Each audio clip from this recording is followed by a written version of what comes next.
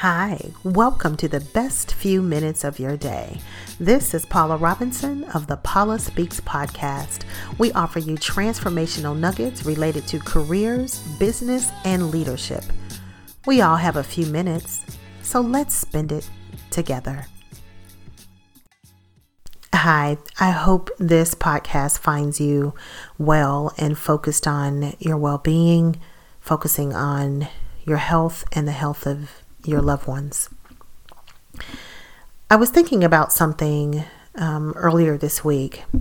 At the beginning of this year, I picked a word that really expressed certain things that I wanted to do in 2020. And that word was spontaneous. And I guess it wasn't necessarily something that I wanted to do, but something that I wanted to be. I normally, I'm a planner.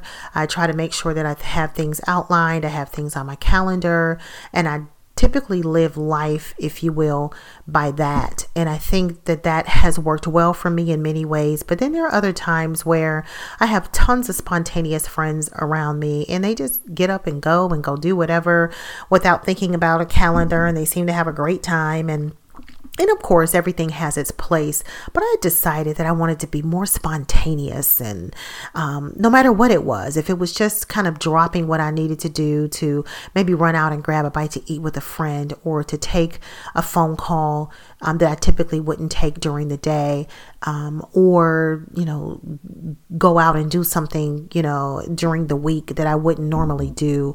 And so I wanted to make sure that I was spontaneous. But at the end of January, and that was around my birthday, I wanted to pick another word. And the other word that I picked for myself was resilience. And it's not because I had not been resilient. I picked that word because I had been. I know what it's like to go through a series of career changes. I know what it's like to go through a series of family changes and tragedies. I know what it's like to have relationships seem to implode. I know what it's like to feel like you have to gather up the pieces of life and keep moving. So I do understand that.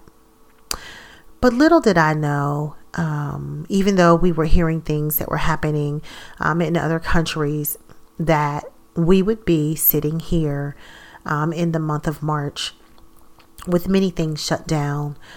People are quarantined. Some people are in isolation, and looking at the news and horrified with some of the things that I have seen and some of the people that we have lost, and my heart aching for the families who have been impacted in such a tragic way by this virus, this thing that is going around. There's something uncomfortable about not having all the information. Obviously, if you have all the information, it can kind of guide you on what to do next. But this is one of those things that seem to be unknown. But when I thought about it, it took me back to that word, resilient. Not necessarily because I'm so resilient, but because you are. I am looking at so many stories of people helping people and making sure that our kids get breakfast and lunch, and making sure that the elderly get an opportunity to have the food that they need, and people simply picking up the phone and calling people and hearing their voices and saying, is there something that you need? Or people because they're in the house, you can see people doing concerts and, dancing and singing and playing with their kids in a different way. And I think that this is a defining moment for us. Not that we have not always been resilient, but this time I think that how we bounce back from this will speak to how we have spent our time, whether it's 1 month, 10 months, however long it is that we are fighting this virus and fighting to get our lives back in the way that we want to live them. I want to know what you are doing right now to make sure that other people remember that they are resilient, but to also make sure that you remember that you are.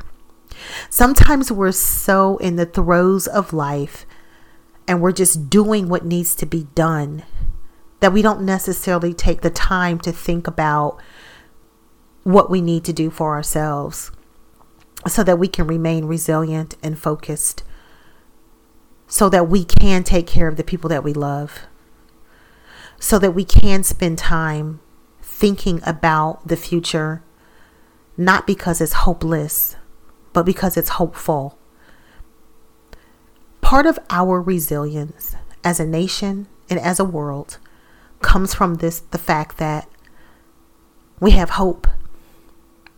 And when other people seem to be feeling hopeless, there is a word somewhere from somebody that comes along and it just kind of recharges you and it resets your thinking. And so I'm coming to you today to remind you that you are resilient, to remind you that your dreams matter, to remind you that you are not defeated, to remind you that this is an opportunity to be more creative than you've ever been, to remind you that you are unstoppable, to remind you that you are victorious, to remind you that you win even when it doesn't look like it. I commend every person that keeps showing up even when it's hard. We do that because we are resilient. Even on the days where they're the most challenging, I want you to say the words, I am resilient.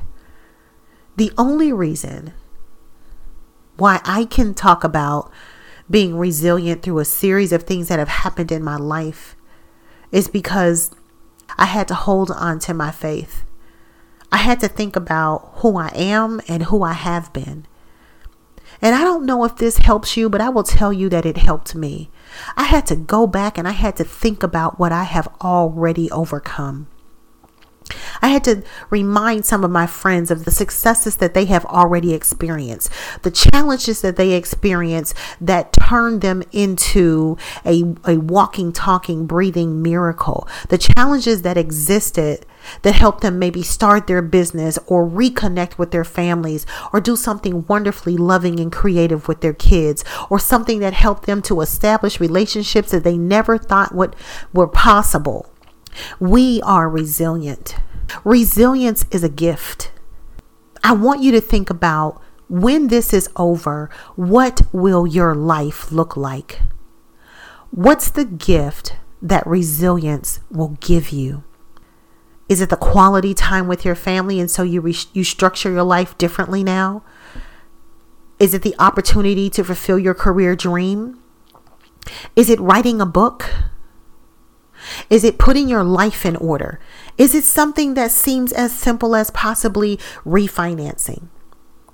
Is it figuring out strategic ways in which we spend our money and our time? Bring the good out of it and write it down. Write down what you want out of this. Write down what you want after this. There are still so many opportunities facing you, and I want to challenge you to not let those opportunities go. Even if you can't go do it right now, think about it, dream about it, because you'll get an opportunity to do it. We will not waste these moments. These are opportunities for learning.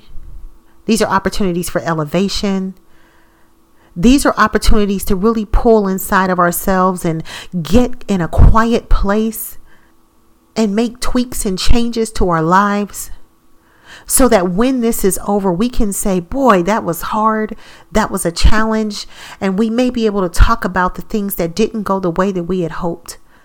But I sincerely hope in your resilience, you'll also talk about things that you've learned, the value that came out of a hard time.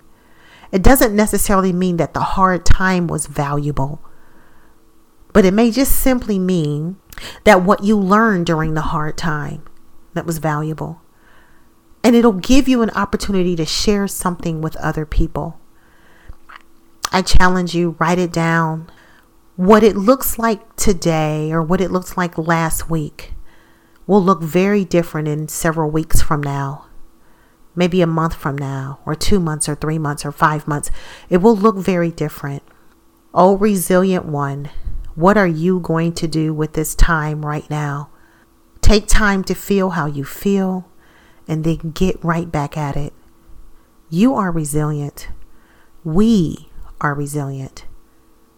And we will be, and we are resilient together. Thank you for listening.